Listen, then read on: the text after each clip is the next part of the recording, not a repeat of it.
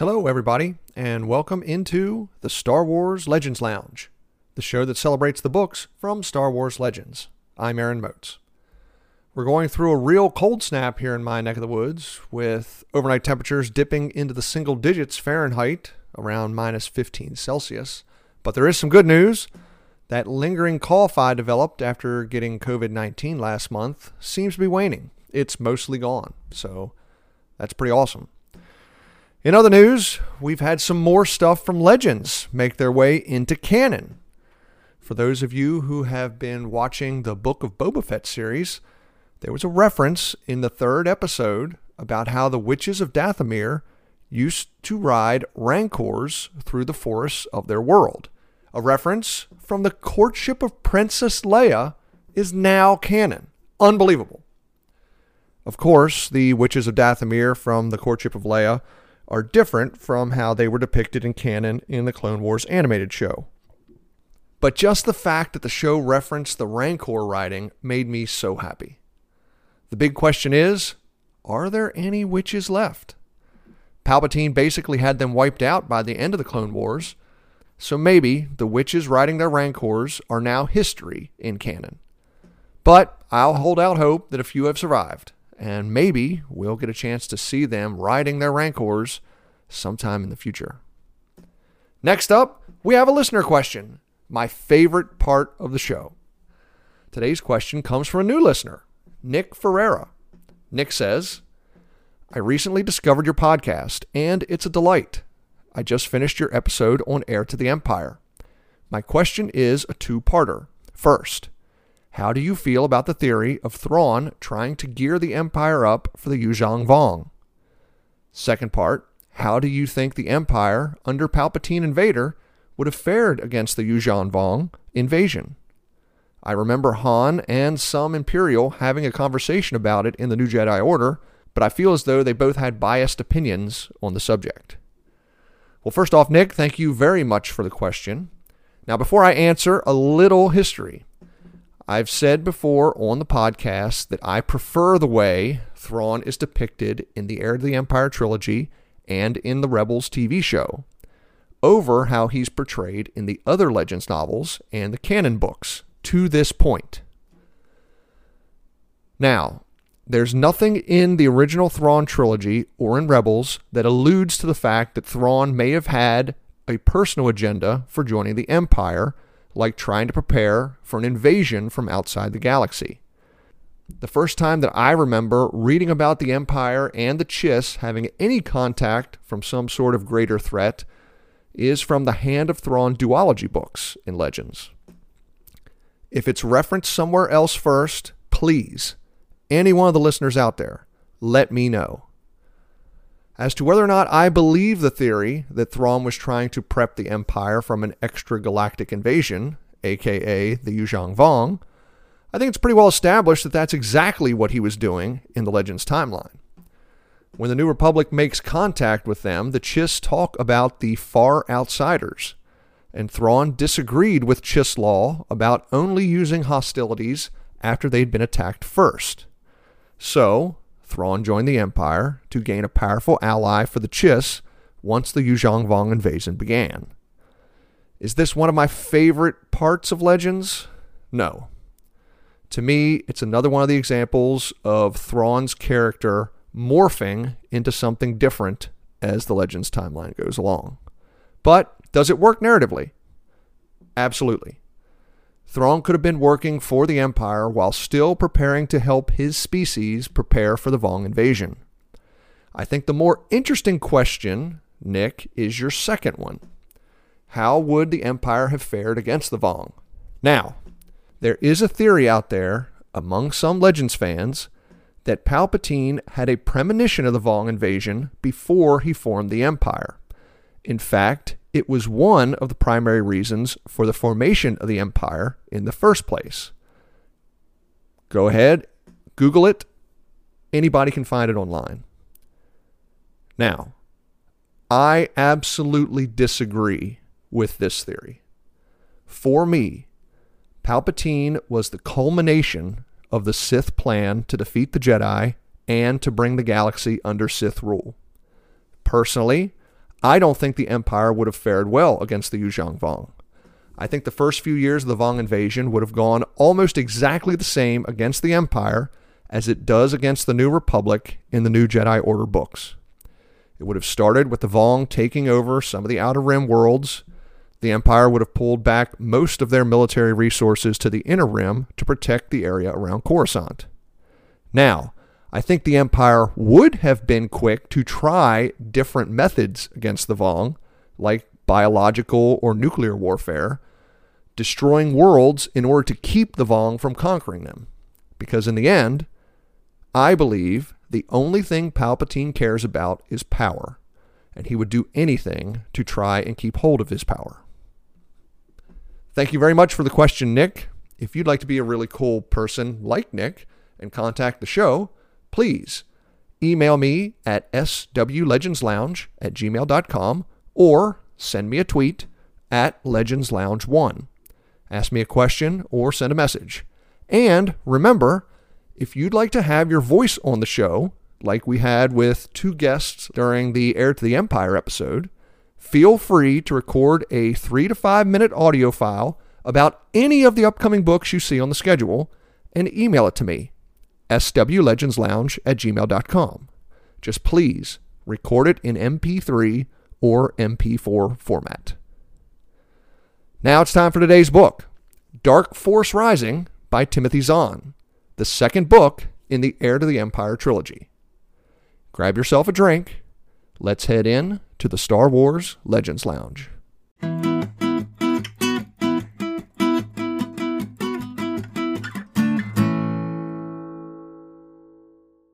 Dark Force Rising begins with Borsk Phalia making a power play, taking advantage of the Imperial attack on the Sluis Van shipyards and a large payment making its way into Admiral Ackbar's bank account. Most of the New Republic higher-ups are skeptical that Ackbar has done anything treasonous, but there is a growing number of soldiers in the New Republic military that are backing Phalia. Han and Leia think Ackbar is being set up by the Empire from a hidden spy called Delta Source. Han and Lando do a little investigating and find out that Phalia and the Bothans seem to have an unusual interest on the planet New Kav. They decide to poke around and try to find out why and enlist Luke to head off to New Kav together. But Leia can't go with them. She needs to fulfill her promise to the Noghri Kabarak and meet him in orbit around Endor. Meanwhile, Talon Karrde is on the run from Grand Admiral Thrawn. Karrde was forced to pack up his smuggling operation and leave Myrkr after failing to tell the Grand Admiral that he had been holding Luke Skywalker in custody. Karrde relocates his organization to the planet Rishi. When Mara Jade presses Karrde about his reaction on Myrkr to Thrawn's request for ships, Karrde reveals that he knows the location of the fabled Katana fleet, 200 dreadnoughts that disappeared before the Clone Wars.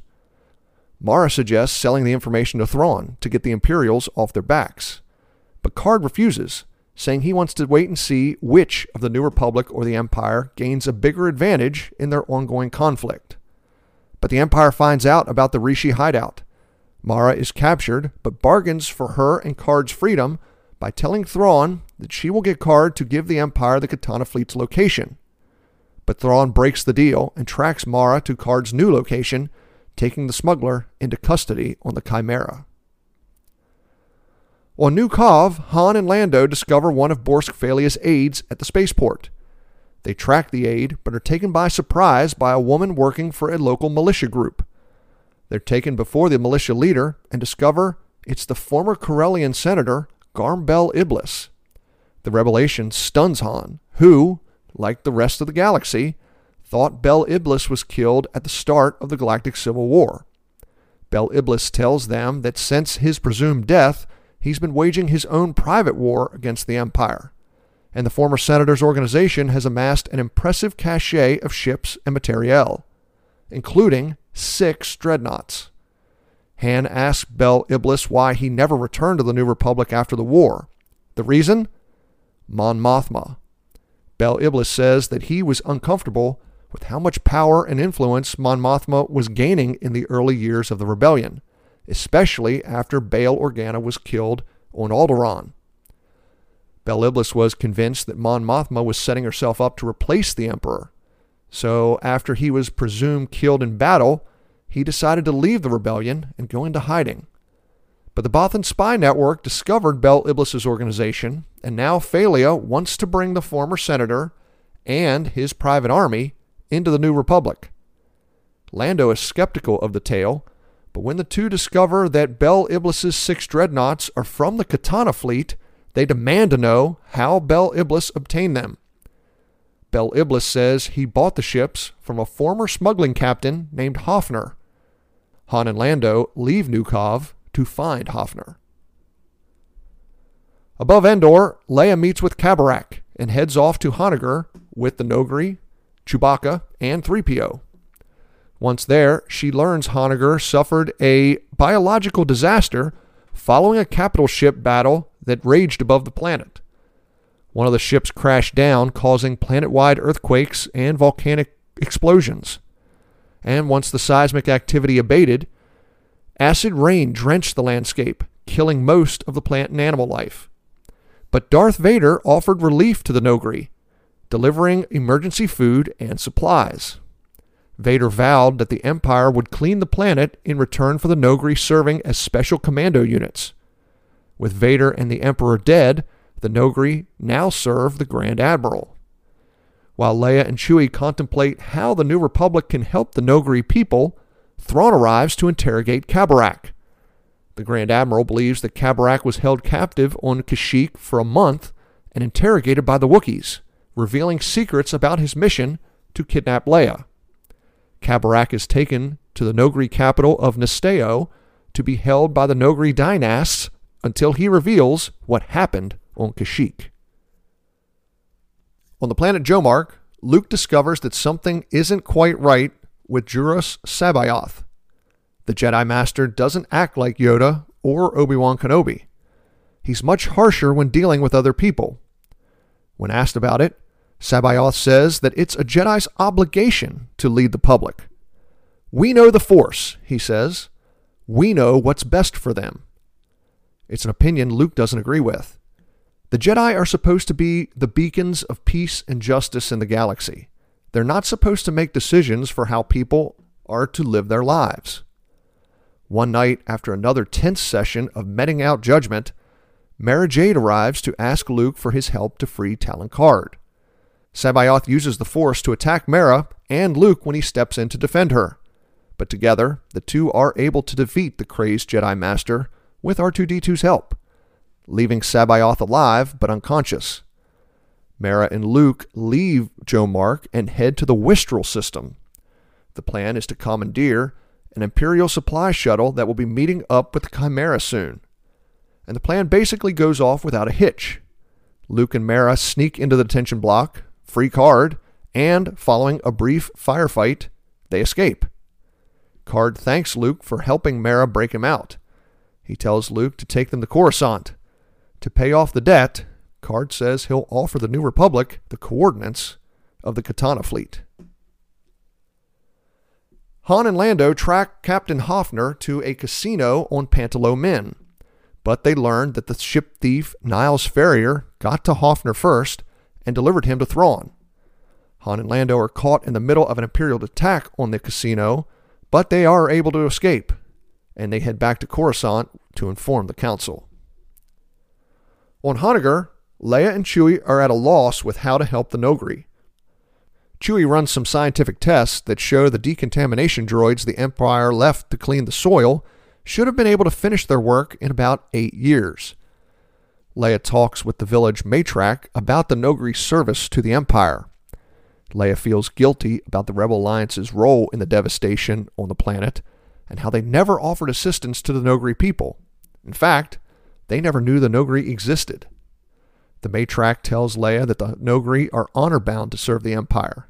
They need to pay their debt for Lord Vader's help in trying to restore their planet.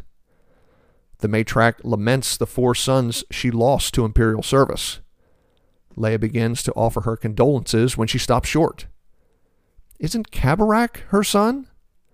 The Matrak says Kabarak is her 3rd son, the son of her first son.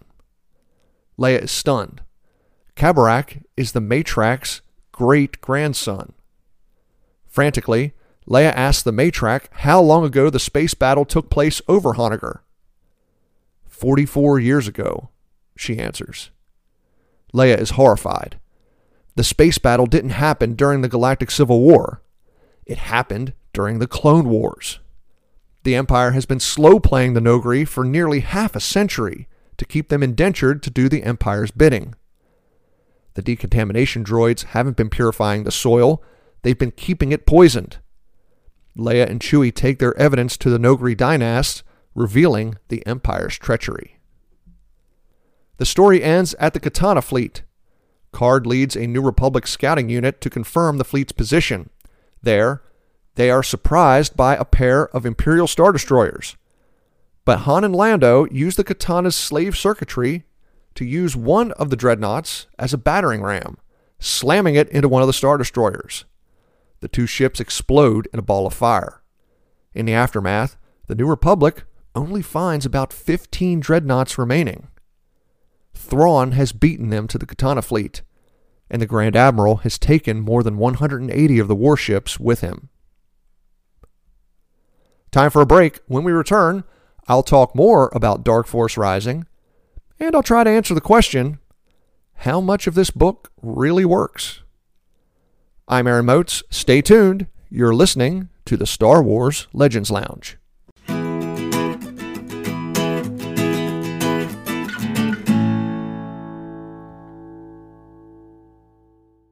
Thank you for listening to the Star Wars Legends Lounge, where we celebrate the books from Star Wars Legends.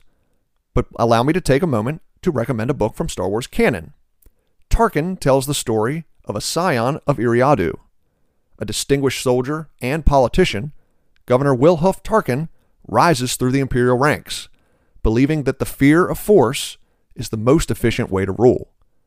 It's a story of action and intrigue. That's Tarkin by James Luceno.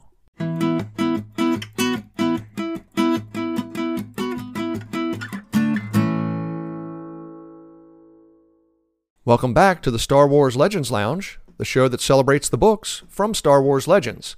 I'm Aaron Moats, and today I'm talking about Dark Force Rising by Timothy Zahn, the second book in the Heir to the Empire trilogy. Now, before I went to break, I asked the question, how much of this book really works? And to be honest, yes, that question is a little bit facetious. Does the book work? Yes. However, are there a lot of things in this book that make me scratch my head? Also, yes. I think of the three books in the Heir to the Empire trilogy, now I know we haven't talked about the last book yet, The Last Command, but I think of the three books, the first book, Heir to the Empire, is by far the best book. There are some good things in Dark Force Rising. There are some good things in The Last Command. But I think there are just as many things in those books that probably don't work as well as Zahn intended them to. Overall, I think the trilogy is greater than the sum of its parts. When you talk about Dark Force Rising specifically, I know I don't usually do this on the show, but today I'm going to be a little nitpicky. Let's start with the Noghri. Leia learns that the Noghri have been indentured to the Empire for 44 years, used as commando units by Vader, the Emperor, and lastly Grand Admiral Thrawn, to carry out secret missions, mostly assassination or kidnapping missions of important political and military targets. Now, personally, I find it difficult to believe that over the course of 44 years, there is not even a whisper of these gray-skinned alien hunters anywhere in the galaxy. Not rebel intelligence during the Galactic Civil War, not from the Bothan spy net, not from New Republic intelligence in the 5 years since the war ended, not from various underground groups. That is one reveal in the story that I think Timothy Zahn could have done differently. A second is the introduction of Garmbel Iblis. I'm not going to say he's a good character or a bad character. That's up for the reader to decide. But once again, I find it difficult to believe that Rebel intelligence and later New Republic intelligence know nothing about this militia group waging their own private war with the Empire. You know, a paramilitary group that has a bunch of weapons and ships, including 6 dreadnoughts. I think these are just 2 examples of something that this book suffers from. That on the surface, they make really interesting points to the narrative, but once you scratch below the surface, they don't make a whole lot of sense. At least they don't make a whole lot of sense to me. And then, of course, the biggest one, the third one, is the Katana fleet. Now, I said I was going to be picky. I'm not against the fact that the Katana fleet exists. That sometime at the beginning of the Clone Wars, the Old Republic designed a fleet that could be crewed by 1/6 of the normal personnel, where the flagship controlled the other ships, at least when it came to ship movements through hyperspace. That's actually pretty intriguing. What doesn't work for me in this book is that everywhere we go in this novel, either Card knows the location of it, this Captain Hoffner knows the location of it, that Garmbel Iblis already has 6 dreadnoughts that were part of the fleet. I mean, this book takes place, as far as I can tell, roughly over a week, maybe not even a week, 5 to 7 days. And yet we go from nobody knowing anything about the Katana fleet outside of Card and the crew he was working with accidentally running across it 15 years ago, to over the course of 5 to 7 days, half of the characters in this book have already either gotten the coordinates for the Katana fleet or have actually gone ahead and taken some of the ships from where the fleet is lost in space. Again, I don't have an issue with the Katana fleet existing, and I don't have an issue with the New Republic and Thrawn racing to get the Katana fleet. It just seems like it went from nobody even looking for it at the beginning of the book to everybody already knowing about it by the end of the book. I guess I just didn't like the way those coincidences were written. I don't like to be negative when it comes to these books, but I've now read Dark Force Rising 6 times. This was the 6th read through. And after that first reading, way back when it was published in the early 90s, 1992, I believe, upon each subsequent reading, I found things in the book that just don't work for me. And I'm sure you can do that with any book or movie or television show. When you experience them over and over again, they're going to hit differently. Sometimes they're going to be better. Sometimes they're going to be worse. Sometimes they're going to be unchanged. And it also depends what time of your life you read it. The first time I read this, I was only 15 years old. Now I'm 43, about to be 44 in a month.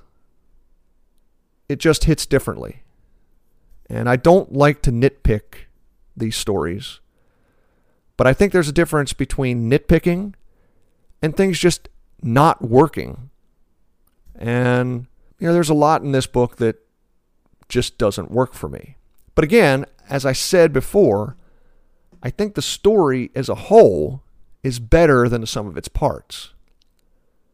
I really like the continuing interactions between Luke and Mara. And I think that was one thing that this book needed a little more of. We only get it for a short time when they go to rescue Talon Karrde. Their interaction is pretty interesting. Luke's interactions with Joruus C'baoth are pretty interesting. As I've said before, C'baoth is not one of my favorite characters in Legends. Either the original C'baoth from back in Outbound Flight or the clone C'baoth here in the Heir to the Empire trilogy.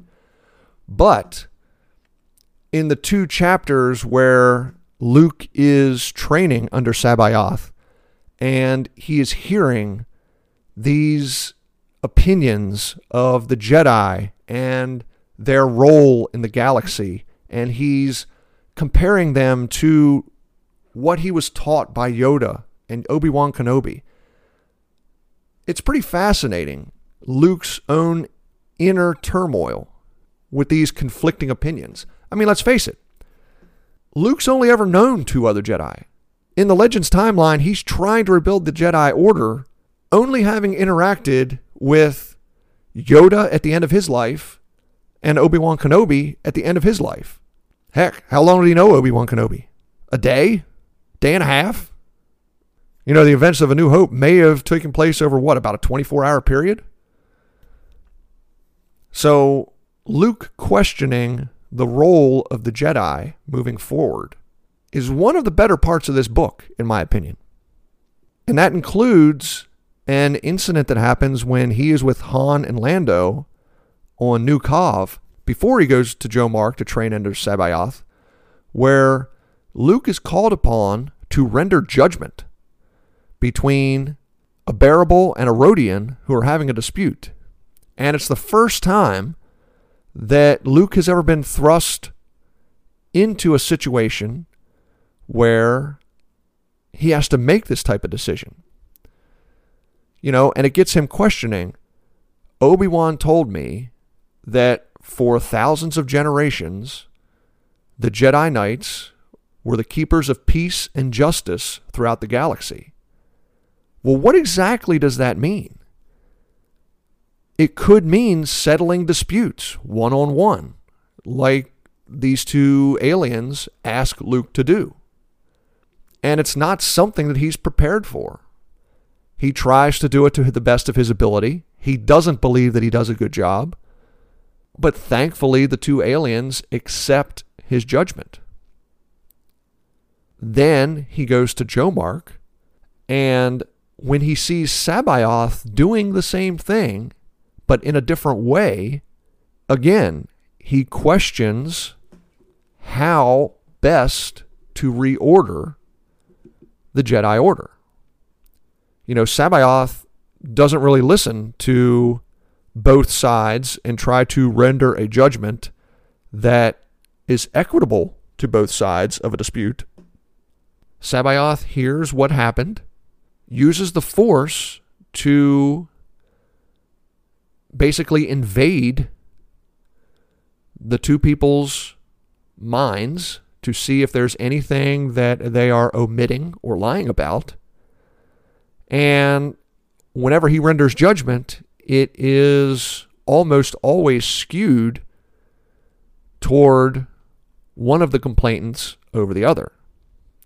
When Luke asks about it, C'baoth basically says that these petty arguments are beneath the Jedi.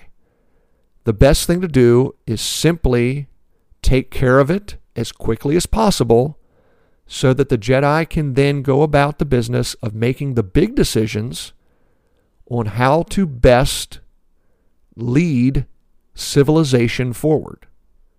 Which for Luke runs contrary to everything he had been taught by Obi-Wan and Yoda.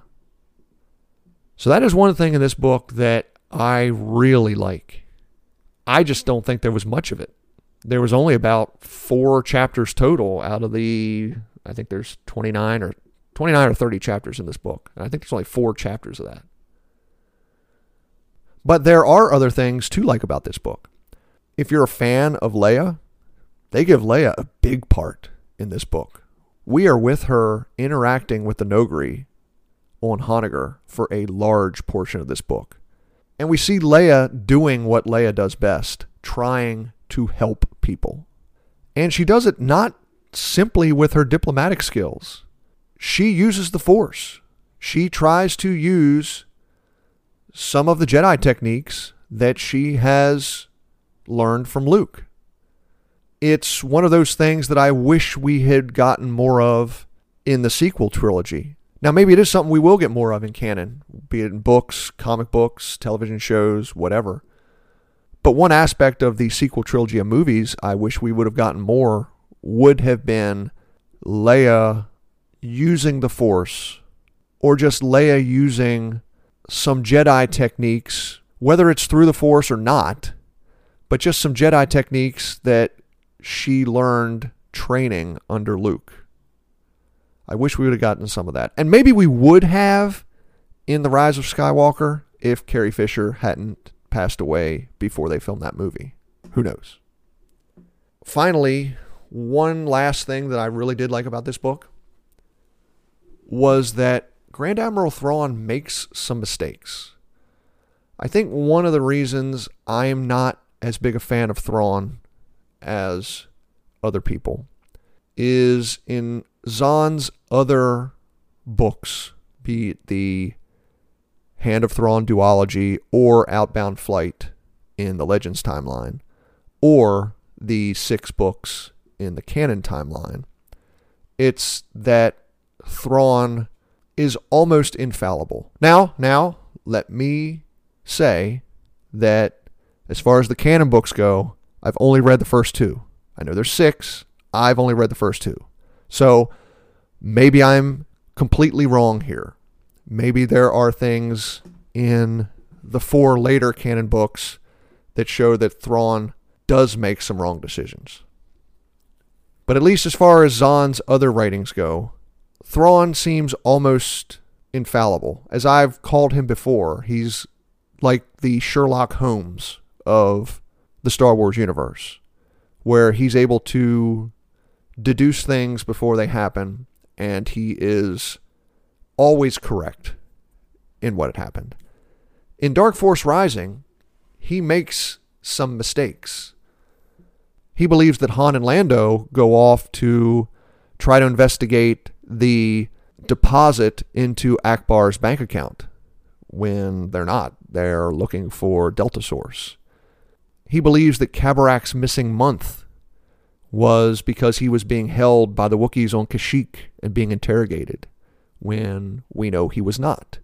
Kabarak had brought Leia to Honoghr because Leia wanted to try to help the Noghri people.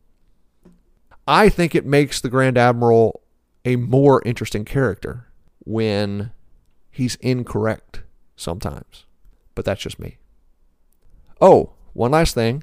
Again, I like to point out some of the real world things that make their way into these Legends books. And this one may be a little nitpicky. It may not actually be the same as some of the others in the past, like baseball or St. Elmo's Fire or something like that.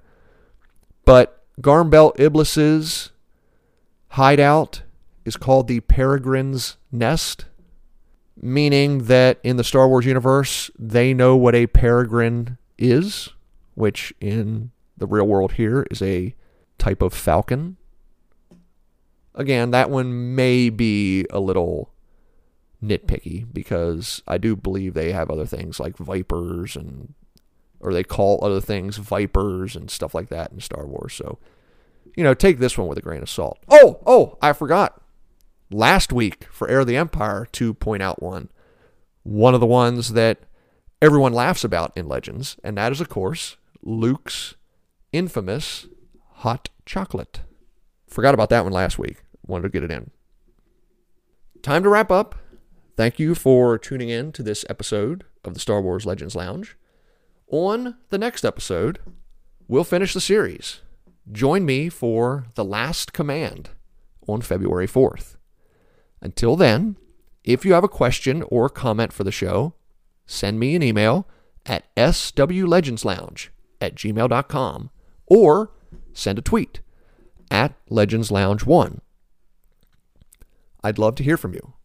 And again, if you would like to have your voice on the show, please feel free to record your own 3 to 5 minute audio file and email it to me at swlegendslounge@gmail.com.